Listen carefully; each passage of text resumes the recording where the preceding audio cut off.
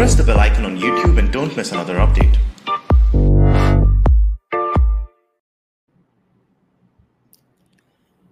किसी भी विदेशी से आप यदि हिंदू धर्म या सनातन धर्म के बारे में बात करेंगे तो आपको ये पता चलेगा कि उसको इसके बारे में केवल दो बातें पता है, एक तो कास्ट और दूसरा सती।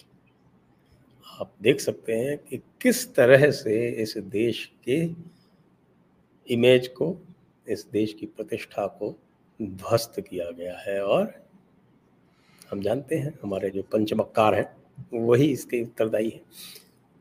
और आज हम बात करने वाले हैं एक ओरिजिनल क्रिप्टो की। आप क्रिप्टो के बारे में जानते होंगे, एक बिल्कुल पहला क्रिप्टो भारत का, उसके बारे में बात करेंगे। सती प्रथा के बारे में बात करेंगे, उसकी भ्रांतियां जो हैं उनको हम यहाँ ध्वस्त करेंगे। हमारे साथ है अभिजीत चावड़ा, आपके जाने पहचाने, जो कई बार आ चुके हैं, और he is a mature historian but better than most professionals, I can tell you that. Or also otherwise he is a practicing physicist. आइए ज्वाइन कीजिए, हमको तुरंत सब्सक्राइब कीजिए और तुरंत लाइक बटन पे हाथ मारिए। साथ में जाके नीचे देखिए, यहाँ पर आपको स्क्रॉल में बहुत सारी इंफॉर्मेशन चल रही है, वो देखिए। इस पे आपको नंबर मिल जाएगा अभी यहाँ पर लिखा हुआ, जिससे आप हमें सपोर्ट कर सकते हैं। डिस्क्रिप्शन में जाके सपोर्ट कर सकते हैं और वहाँ फॉलो भी कर सकते हैं।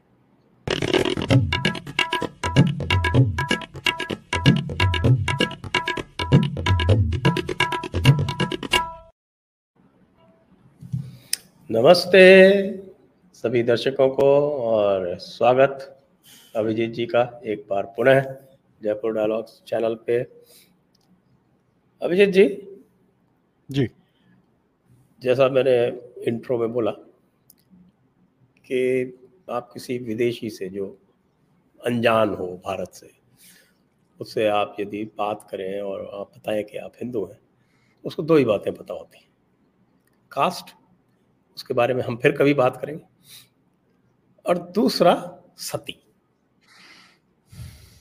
जी बिल्कुल। और ये जो नैरेटिव गढ़ा गया है कि जैसे कि ये सती प्रथा जो है वो बिल्कुल भारतीय परंपरा का कोई अभिन्न हिस्सा है, और उसको फिर उसको लेके बनाया जाता है पूरा का पूरा नैरेटिव, और उन लोगों द्वारा बनाया जाता है जहाँ की विच हंटिंग बाय लॉ, यानी लॉ मतलब गॉड्स कमांड, प्रैक्टिस की जाती थी चर्च के द्वारा। तो थोड़ा सा हमारे दर्शकों का आप मार्गदर्शन करें, पहले तो इस सती प्रथा के बारे में, और उसके बाद फिर हम ओरिजिनल क्रिप्टो के बारे में भी बात करेंगे। जी, तो मेरा स्वयं का एक्सपीरियंस है। जब मैं छोटा बच्चा था, मैं कुछ साल यूरोप में पढ़ा हूँ, उधर पला बड़ा हूँ कुछ साल के लिए, एक फ्रेंच स्पीकिंग कंट्री में। तो वहाँ पर जो मेरे क्लासमेट्स थे, उनका ये विचार था भारत के बारे में। उनको ये मालूम था कि सपोजिटली भारत में सती होता है, जब कोई पुरुष मरता है तो उसकी पत्नी को जलाया जाता है जिंदा। दूसरी बात, कास्ट बहुत होता है। और तीसरी बात ये सोचते थे कि भारत के लोग अपने बच्चों को गंगा नदी में डुबाते हैं as a sacrifice to mother Ganga. तो ऐसी सब कहानियां ये लोग मानते हैं, ना सिर्फ बच्चे लेकिन बड़े लोग भी। तो ये बहुत ही प्रिवेलेंट है, ऐसे डिस्टोर्शंस और ऐसे विचित्र आइडियाज भारत के बारे में और हिंदुइज्म के बारे में। तो ये एक बहुत ही कॉमन फिनोमेनन है वेस्ट में, और ये सब लोग ऐसा मानते हैं। अब हम सती की बात करते हैं। तो एक्चुअल तो मैं सबसे पहले कहूंगा कि सती के लिए जो बेस्ट रिसोर्स बुक है वो प्रोफेसर मीनाक्षी जैन की बुक है, जिन्होंने एक बहुत अच्छी बुक लिखी है। That is the best source book for understanding this particular phenomenon. तो अब सती का अगर हम एनालिसिस करें, हिस्टोरिकल एनालिसिस, पूरे भारत का जो इंटायर सिविलाइजेशन है उसके अंदर, तो सबसे पहला मेंशन सती का आता है, या ये जो सेल्फ इमोलेशन का आता है, वो ऋग्वेद में है, जिसमें एक महिला अपने मृतक पति के साथ जलना चाहती थी, लेकिन उसको ऐसा करने से रोका गया। तो ऋग्वेद में ये अटेम्प्टेड सेल्फ इमोलेशन का एक इंस्टेंस है, लेकिन उसको रोका गया था, तो मतलब उसको सक्सेसफुल नहीं होने दिया था। उसके बाद अगर हम ऋग्वेद के बाद रामायण की अगर बात करें तो रामायण में एक भी इंस्टेंस नहीं है सती का, सेल्फ इमोलेशन का, बिल्कुल एक भी नहीं है। उसके बाद यदि हम महाभारत की बात करते हैं तो उसमें अप्रोक्सीमेटली 4 इंस्टेंसेस है सती के। एक तो पांडु की पत्नी मद्री है, और वासुदेव जो कृष्ण के पिताजी थे उनकी 4 पत्नियां हैं, और एक एक दो और इंस्टेंसेस है। तो ये 4 इंस्टेंसेस महाभारत में आते हैं सती के। अब ये ऋग्वेद कब लिखा गया ये इसका हमें एक्चुअल अनुमान नहीं है। आज हम अप्रोक्सीमेटली टेंटेटिवली बोल सकते हैं कि कुछ 6000 बीसी के आसपास लिखा गया होगा based on the dating of the Saraswati, लेकिन एग्जैक्ट डेट्स पता नहीं है। लेकिन अगर ऋग्वेद से अगर हम बात करेंगे महाभारत की, तो कुछ 1000 साल की बात आती है का जो गैप आता है।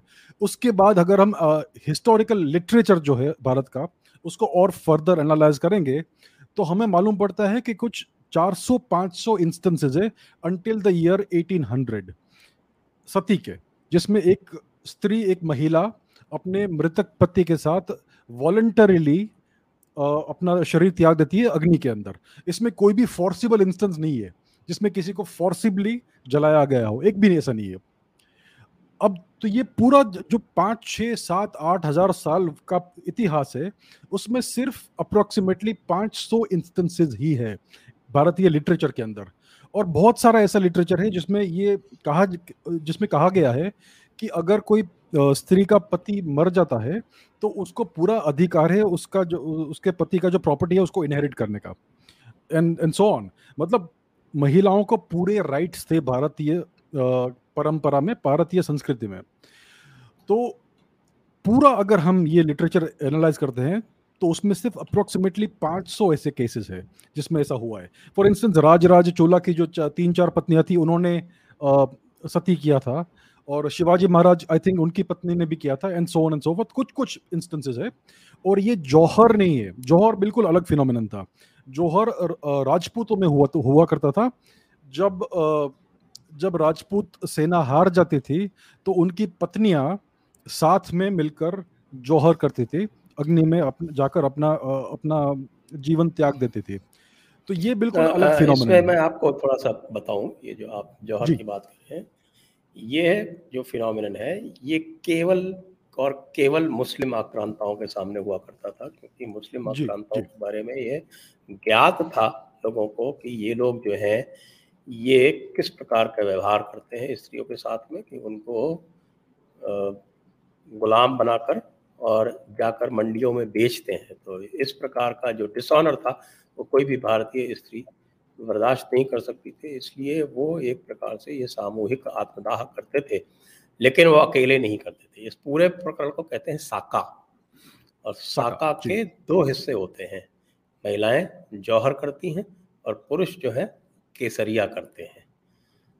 तो महिलाएं जौहर करने के बाद पुरुष जो है वो अपने माथे पर केसरिया एक तरह से वस्त्र लपेट कर, और वो भी एक अंतिम युद्ध लड़ने चल देते हैं और अपनी महिलाओं से ये कह के जाते हैं कि हम आपको ऊपर मिलेंगे स्वर्ग में जी। ये इसका वो है, और ये केवल और केवल मुस्लिम आक्रांताओं के सामने ही हुआ है, ये कभी भी भारत में उसके अतिरिक्त नहीं हुआ है।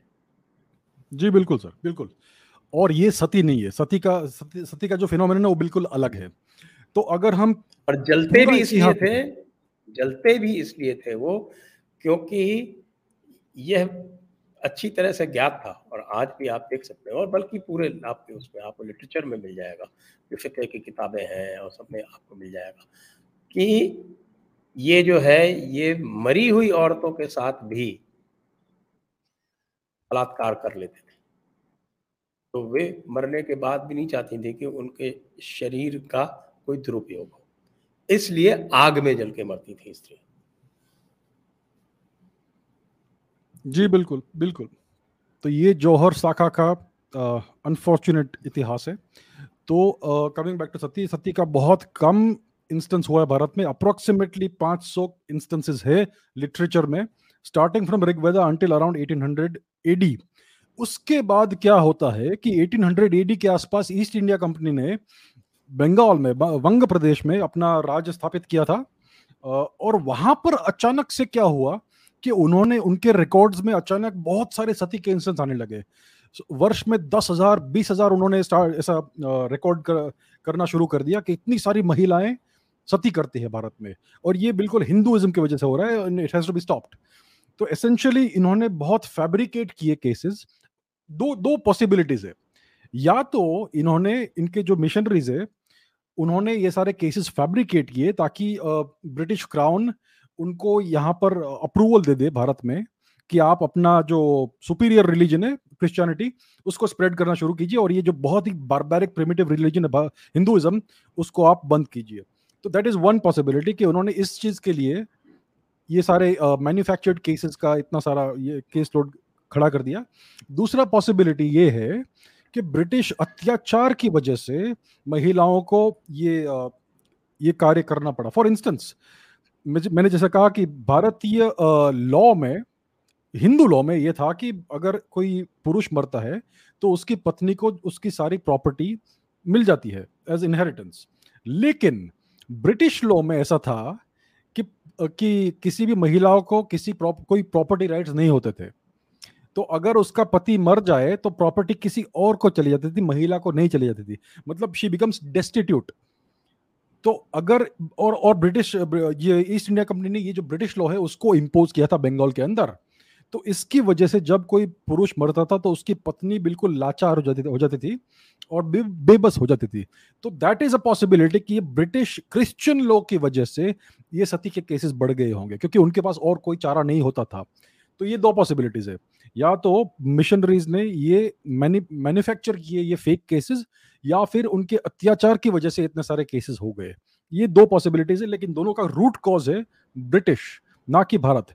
क्योंकि बंगाल में वर्ष 1200 एडी के आसपास तक एक भी इंस्टेंस नहीं हुआ है सती का, और पूरे इतिहास में, पूरे भारतवर्ष में सिर्फ 500 के आसपास केसेस थे बिफोर द ब्रिटिश केम। तो क्लियरली ये सब जो इतने सारे ये जो केसेस ब्रिटिश गवर्नमेंट ने बना के रखे हैं, ये क्लियरली या तो ब्रिटिश मैनिपुलेशन है, मैन्युफैक्चर है, या फिर उनके अत्याचार की वजह से ये सब ट्रिगर हुआ था। तो ये दो चीजें हैं सती के बारे में। लेकिन अगर हम फिर भी ब्रिटिश केसेस को अगर हम माने भी, तो भी हमें सती का रेट मिलता है स्टेटिस्टिकली अराउंड 4 पर मिलियन, 4 केसेस पर मिलियन। और अगर हम यूएस में सुसाइड रेट देखें आज वुमेन का, महिलाओं का, तो 6.8 पर लाख है, विच इज वे हायर। अगर हम यूएस में फायर आर्म्स देखें तो इट्स 12 इंस्टेंसेस पर लाख। यूएस में मर्डर रेट है 5 इंस्टेंसेस पर लाख। यूएस में रेप रेट है 38 इंस्टेंसेस पर लाख। और ये सब स्टेटिस्टिक्स बहुत ही स्क्यूड है। फॉर इंस्टेंस यूएस में 1 out of every 6 महिला is either an attempted rape victim और an actual rape victim. UK में तो 1 पर 5 है, 1 out of 5 and so on.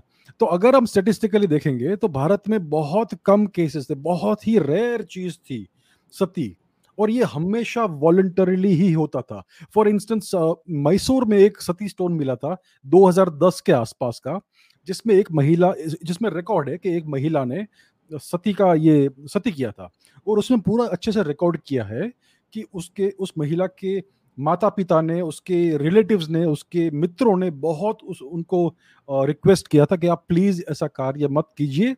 लेकिन अंतिम वर्ड उनको दिया गया कि भाई आपका इवेंचुअली आपका ये डिसीजन है और हम इसको स्वीकार करेंगे। तो हमेशा ये ऐसा होता था कि उसको अगर कोई ये करना चाहता था तो सब उनको कन्विंस करने को ट्राई करते थे कि आप प्लीज ऐसा मत कीजिए, और बहुत ही रेयर चीज थी ये। तो ये क्लियरली सब मैन्युफैक्चर्ड केसेस है। मोस्ट लाइकली जो बंगाल में 10,000 पर ईयर के जो स्टेटिस्टिक्स है, क्लियरली मिशनरी मैन्युफैक्चर का ये एक बहुत अच्छा उदाहरण है। क्योंकि भारत में जब मिशनरीज आए थे ईस्ट इंडिया कंपनी के साथ, सबसे पहले बात तो ये है कि ईस्ट इंडिया कंपनी सिर्फ कमर्शियल कंपनी थी, उनको क्रिश्चियनिटी से कोई ताल्लुक नहीं था, उनको सिर्फ भारत का वेल्थ लूटना था। लेकिन उनके साथ कुछ कुछ मिशनरीज आ गए और उनको अभी कन्वर्जन का काम करना था, और ईस्ट इंडिया कंपनी इसके विरुद्ध में थी, इसके खिलाफ थी। तो ये मिशनरीज ने फिर ये केसेस मैन्युफैक्चर करना शुरू कर दिया कि भाई ये हिंदू लोग इतने बुरे हैं, अपनी महिलाओं को जला देते हैं and so on so forth.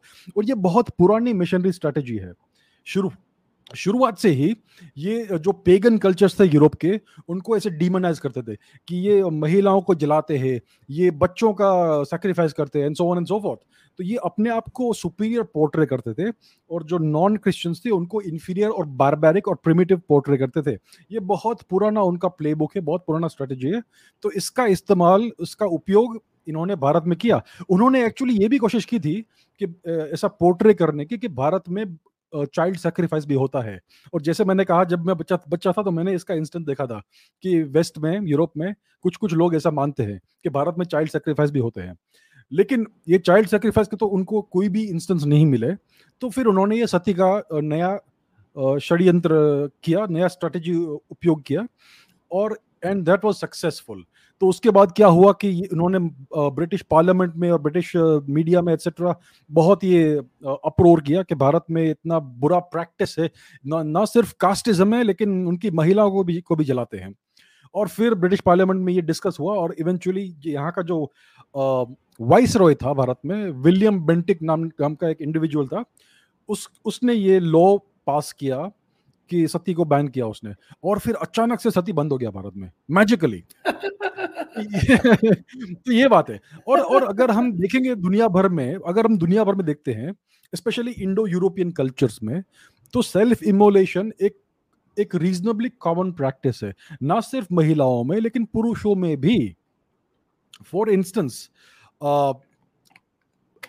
Vietnam में एक मंक थे, एक बौद्ध भिक्षु थे, महायान बौद्ध भिक्षु थे वियतनाम में, जिनका नाम था थिच क्वांग दुक, जो 1963 में अपने आप को सेल्फ इमोलेट किया पब्लिक में, to protest against the Vietnamese government's pro Christian anti धार्मिक पॉलिसीज।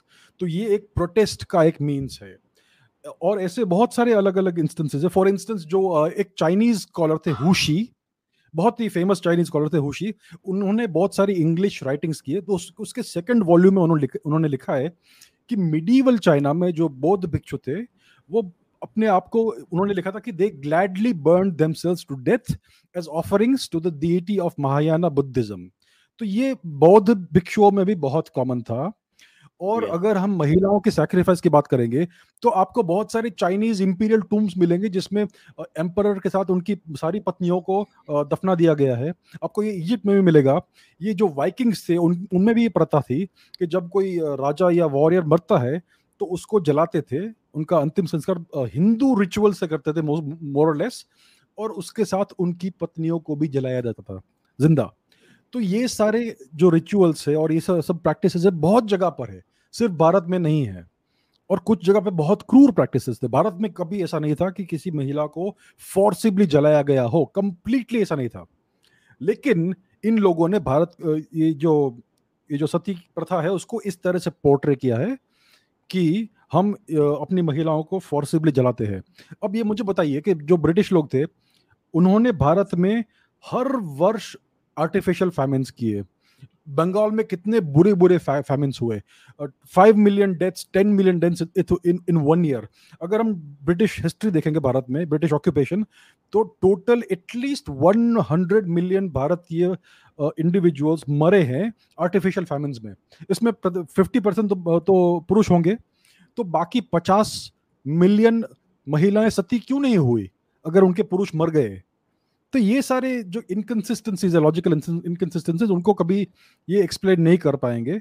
तो बेसिक बात ये है कि सती प्रथा एक इनक्रेडिबली एक्सट्रीमली रेयर प्रथा थी, और ये कभी भी फोर्सिबल नहीं थी। It was completely purely 100% voluntary, that's it. और भारत के, आई थिंक भारत में 1947 के बाद अप्रोक्सीमेटली 40 केसेस होने का कुछ रिपोर्ट में देखा है। तो अगर उसको भी अगर हम मानते हैं 40 केस हुए सिंस 1947, और भारत में कुछ 500 मिलियन लोग उसमें मरे हैं उस टाइम पीरियड में, तो भी अगर हम 40 देखेंगे तो इट इज अप्रोक्सीमेटली 1 पर मिलियन।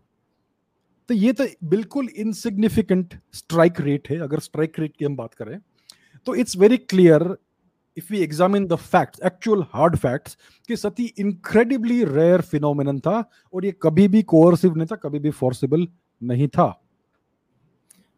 वैसे अगर आज के अमेरिकन वोक कल्चर की बात करें तो माई बॉडी माई राइट का प्रिंसिपल लागू हो जाना चाहिए। जी बिल्कुल।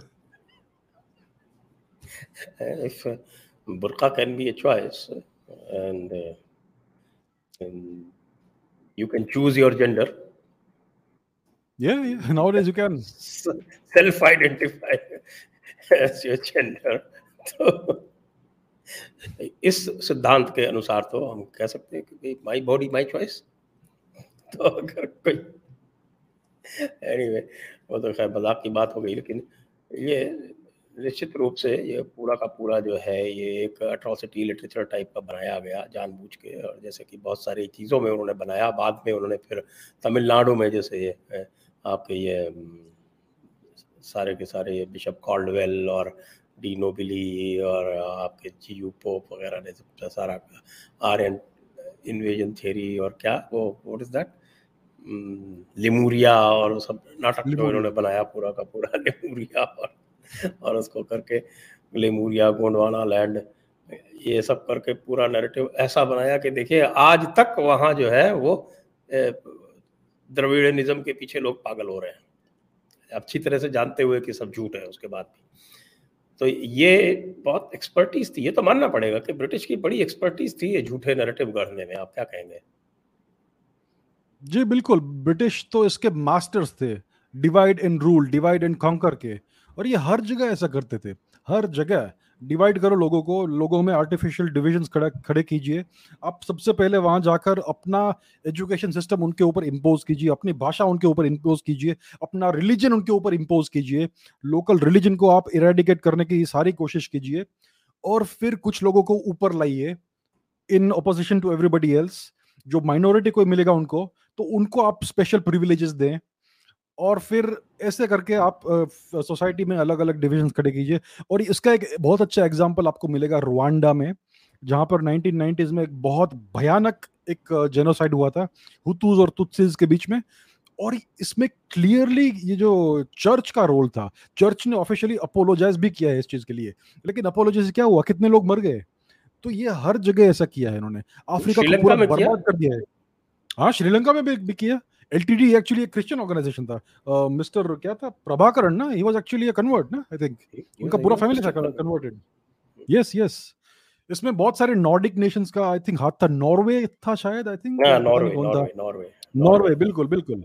तो जहां पर भी ऐसे ये सब सिविल वॉर्स होते हैं और ये कॉन्फ्लिक्ट्स होते हैं और डिविजन्स होते हैं, इंटरनल डिविजन्स कंट्री के अंदर, इसमें हमेशा कोई वेस्टर्न हाथ होता है। और most likely, more likely than not, you will find some Christian organisation और even the church being involved in this हमेशा। जी, तो जहाँ तक ये सती की बात है, जैसे हमें पता चल गया कि ये मिशनरी प्रोपेगेंडा था और इस तरह के कोई परंपरा नहीं थी, जिसको कहते हैं ना प्रथा। प्रथा का मतलब होता है कोई स्टैब्लिश्ड परंपरा, ऐसी कोई प्रथा नहीं थी। जैसे हमारे यहाँ कन्यादान की कह सकते हैं कि प्रथा है, उस तरह से ये नहीं कह सकते कि साफ सती की प्रथा है। तो इसको जबरदस्ती प्रथा का रूप दिया गया। आप क्या कहते हैं? जी बिल्कुल बिल्कुल, ये सब जो आप जैसे कहते हैं एट्रोसिटी लिटरेचर, उसको मैन्युफैक्चर किया गया, और ये बार बार ये सब झूठ जो है उसको रिपीट किया गया हजारों बार, लाखों बार, और फिर धीरे धीरे लोग ये मानने लगे। और आज तो हमारे ये टेक्स्ट बुक्स में भी लिखा जाता है। जब हम छोटे बच्चे थे तो हमारे टेक्स्ट बुक में लिखा जाता था, हमें पढ़ाया जाता था कि ये सती बहुत ही बुरी परंपरा थी भारत में, और ये महान श्री लॉर्ड विलियम बेंटिक ने आकर हमें हमारा उद्धार किया by banning the practice of sati. तो ये सारे जो झूठ है, सारे के सारे बिल्कुल झूठ है, बिना कोई डेटा के सपोर्ट के इनको ऐसे प्रोपगेट किया गया है for decades, generation after generation after generation. I think आज के बच्चों को भी ये पढ़ाया जाता है, आई थिंक, कि सती बहुत बुरी प्रथा थी भारत में, हम इतने बैकवर्ड थे, प्रिमिटिव थे, and so on so forth, और ये महान वाइट मास्टर्स ने आकर हमें हमारा उद्धार किया और हमें इस भयानक परंपरा से बचाया। और इसका सबलिमिनल टेक्स्ट क्या है, मैसेजिंग क्या है, कि हिंदुइज्म बहुत ही भयानक और बारबैरिक और प्रिमिटिव, बैकवर्ड, मिसोजिनिस्टिक, पेट्रियार्कल परंपरा है, कल्चर है, रिलीजन है, जिसको डिस्ट्रॉय करना चाहिए और हमें थोड़ा ऊपर उठना चाहिए इस चीज से। तो ये मैसेजिंग बार बार throughout the education system हमारे बच्चों को पढ़ाया जाता है। हमारे मीडिया में भी ये सब मोर और लेस प्रिवालेंट है। हमारे गवर्नेंस ऑर्गन्स में भी ये सारे नैरेटिव्स काफी काफी स्ट्रांगली एम्बेडेड है. तो that is the thing we are all facing today in this country. India is the most Hindu-phobic country in the world, and this is one example. Quite right. India is the most Hindu-phobic country in the world.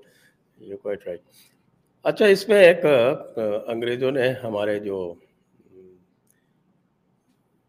Local लोग थे, local elites जिनको कह सकते हैं, उनका भी बड़ा उपयोग किया. जैसे कि राजा राम मोहन रॉय की हम बात करते हैं, तो राजा राम मोहन रॉय जो थे, जानते हैं कि उन्होंने दो चीज़ों में अंग्रेज़ों का बहुत बड़ा साथ दिया. एक तो हमारा एजुकेशन सिस्टम, जिसकी वजह से हम आज भी सर पीट रहे हैं, और दूसरा ये तथाकथित सती प्रथा. जी. तो आप राजा राम मोहन रॉय के बारे में बहुत सारी बातें कही जाती हैं. आपके पास क्या इंफॉर्मेशन है? जी, अगर किसी भी इंडिविजुअल, किसी भी व्यक्ति के बारे में अगर हमें प्रॉपरली एनालाइज करना है, तो हमें उसी व्यक्ति के शब्द देखने चाहिए. उसने क्या स्वयं कहा, उसने स्वयं क्या क्या लिखा.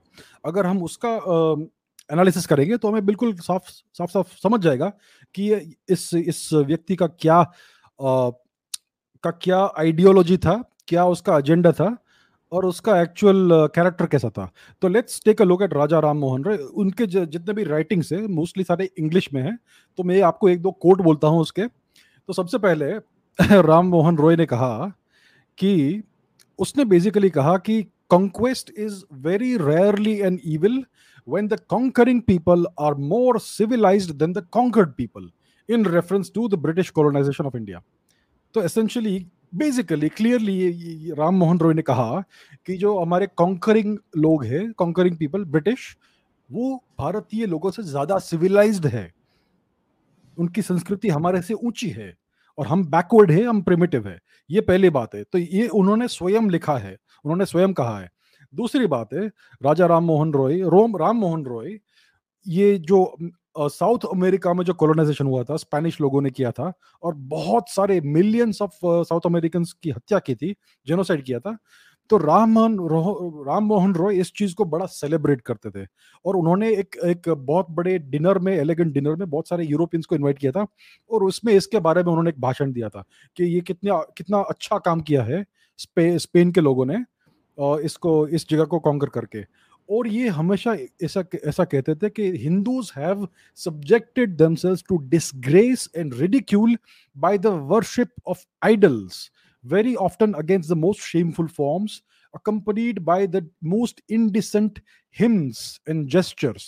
मतलब हमारे वैदिक हिम्स जो है उसको ये इंडिसेंट कहता था राम मोहन रॉय, और मूर्ति पूजा को बहुत ही वल्गर और बहुत गंदी चीज कहता था. ये उसके स्वयं के वर्ड्स है. और बोलता हूँ उसके और कुछ कोट बोलता हूँ आपको. उसका एक और कोट है, I have profound contempt for Hindus who have subjected themselves to disgrace and ridicule by the worship of idols, most often under the most shameful forms. उन्होंने फिर ये कहा था कि I envision the union of England and India as two free and Christian countries. Isn't that interesting?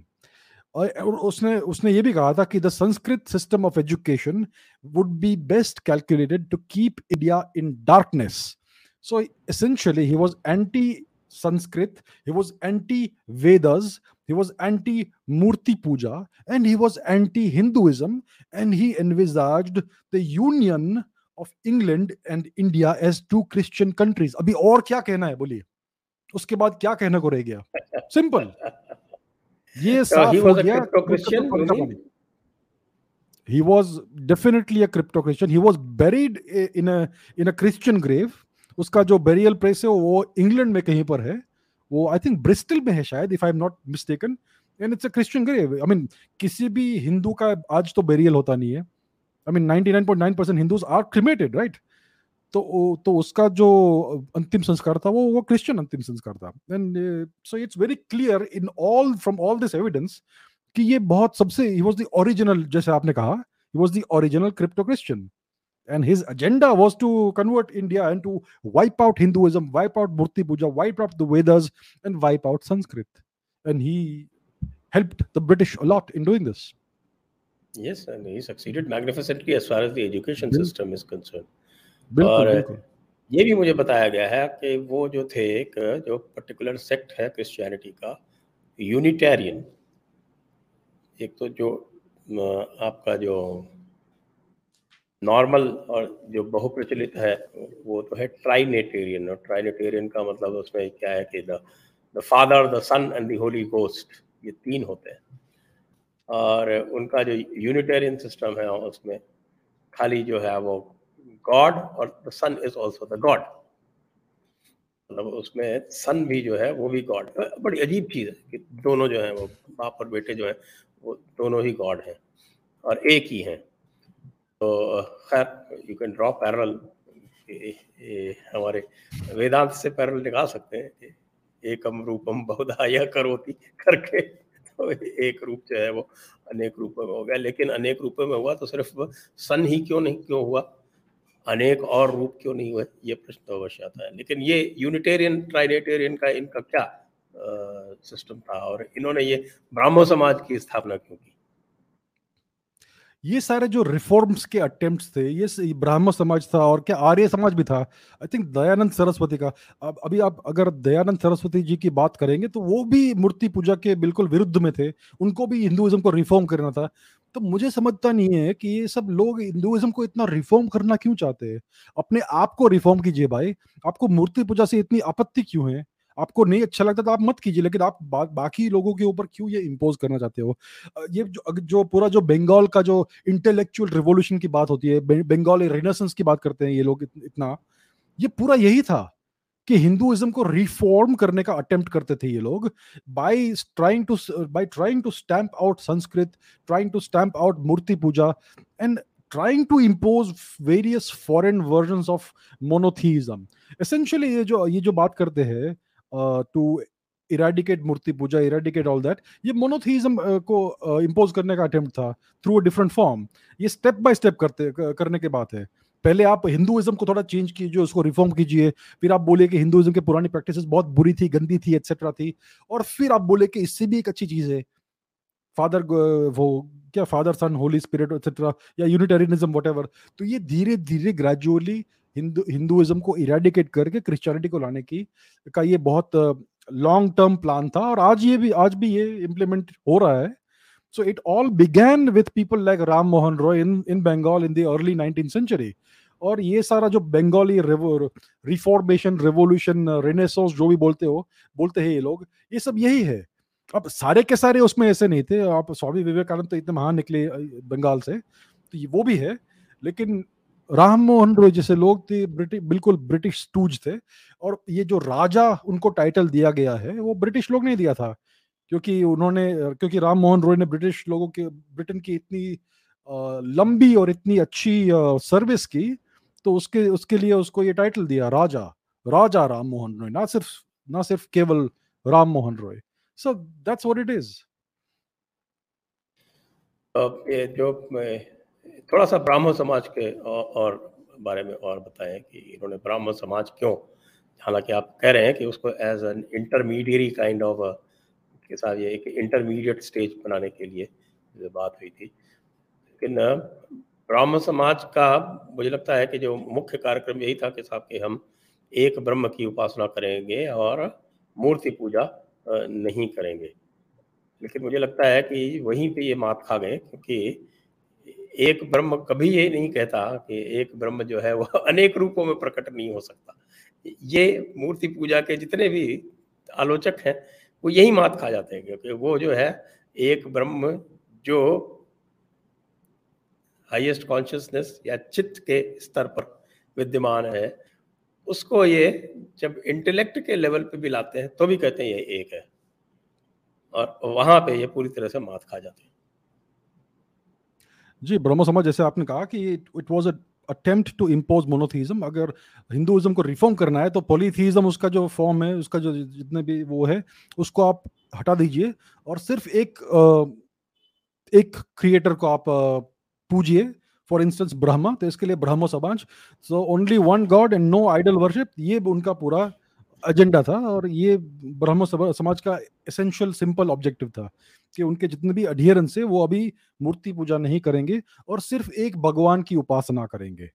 और इससे हम शुरू करेंगे ये पूरा program to impose monotheism in India, and eventually we can once, एक बार एक कोई व्यक्ति इस बात को अगर मान जाता है कि मैं मूर्ति पूजा नहीं करूंगा और मैं सिर्फ एक ईश्वर की उपासना करूंगा, तो फिर आप इवेंचुअली उस ईश्वर को का रूप बदल सकते हैं और इंस्टेड ऑफ ब्रह्मा इसको जीसस क्राइस्ट या whatever Abrahamic God Elohim whatever, उसको आप कन्वर्ट कर सकते हैं। So it becomes much easier if you first make the person undergo this big conversion. तो ब्रह्मो समाज का यही था इवेंचुअल ऑब्जेक्टिव, और इसके बहुत सारे सपोर्टिंग एविडेंस है। फॉर इंस्टेंस राम मोहन रॉय ने बहुत सारे इंग्लिश मिशनरीज के साथ अपना एसोसिएशन किया था, उनको इंट्रोड्यूस भी किया था बहुत सारे लोगों से, और उनके जो प्रवचन होते थे उसके लिए भी उन्होंने बहुत सारा फैसिलिटेशन किया था and so on. It's all on record. तो ये तो बहुत क्लियर है कि उनका एक्चुअल एजेंडा और ऑब्जेक्टिव क्या था। अगर आप हिंदुइज्म को रिफॉर्म करना चाहते हो और अगर आप ब्रह्म समाज बनाकर सिर्फ ब्रह्म की पूजा करवाना चाहते हो, तो आपको क्रिश्चियन मिशनरीज के साथ इतना एसोसिएशन करने की जरूरत क्या है? क्या क्या क्या क्या कारण है इसका? तो ये अगर आप पूरा उनका ओवरऑल एक्टिविटीज का रिकॉर्ड देखेंगे तो इट्स वेरी क्लियर कि उनका एक्चुअल एजेंडा प्रोजलिटाइजिंग और इवेंजेलिकल एजेंडा था। और इसके लिए उन्होंने ये व्हीकल खड़ा किया ब्रह्मो समाज, जैसे इवेंचुअली एलन ह्यूम ने एक व्हीकल खड़ा किया था Indian National Congress to shepherd the so called Indian freedom struggle in the way the British wanted. तो ये एक पैरेलल चीज है। It is a pattern you see repeatedly in the British occupation of India. बिल्कुल, and they succeeded magnificently with the Sikhs. उन्होंने सिक्स के साथ यही किया, और सिख जो थे वो उस चक्कर में आ गए, और आज आप देखिए क्या हाल हो रहा है। जब एक बार आप मोनोथेइज्म पकड़ लेते हैं, तो जो इस समय आप जो सिख कन्वर्शन देख रहे हैं वो उसका डायरेक्ट रिजल्ट है। या आई थिंक मोनोथीज्म वंस एक बार कोई भी इसको अडॉप्ट करता है तो ये उसको कंट्रोल करना, मैनिपुलेट करना काफी आसान हो जाता है, because of the military style structure of the organizations that control monotheism. So एक बार आप मोनोथीइस्ट बन गए तो आपका थॉट प्रोसेस बहुत सिंपल हो गया, सारा न्यूएंस चला गया, और आप essentially you become very conducive to taking commands from those who see as your masters. और सिखिज्म में हमेशा से हिंदू धर्म का ही एक हिस्सा था। अगर आप महाराजा रणजीत सिंह जी की का लाइफ देखेंगे तो उसमें भी ये है, उनका जो ध्वज था उसके ऊपर दुर्गा देवी का आई थिंक डिपिक्शन था एंड सो ऑन। अब रणजीत सिंह जी ने का भी जब देहांत हुआ तो उनकी पत्नियों ने भी सती किया था। तो अभी अगर सिखिज्म, मोनोथीइज्म एटसेट्रा है, तो ये हिंदू चीज कैसे आ गई सिखिज्म के अंदर? तो ये अगर आप पूरा प्रॉपरली हिस्ट्री देखेंगे तो ये सारे के सारे जो एजेंडा है निकल जाएंगे, और सारा दूध का दूध पानी का पानी हो जाता है। बिल्कुल, ये आपने बहुत अच्छा है इसका एक पूरा सारा विवरण दिया है। अब हम इस पर प्रश्न ले सकते हैं। दर्शकों से मैं अनुरोध करूंगा कि आप अपने प्रश्न पूछ सकते हैं। हमारे सपोर्ट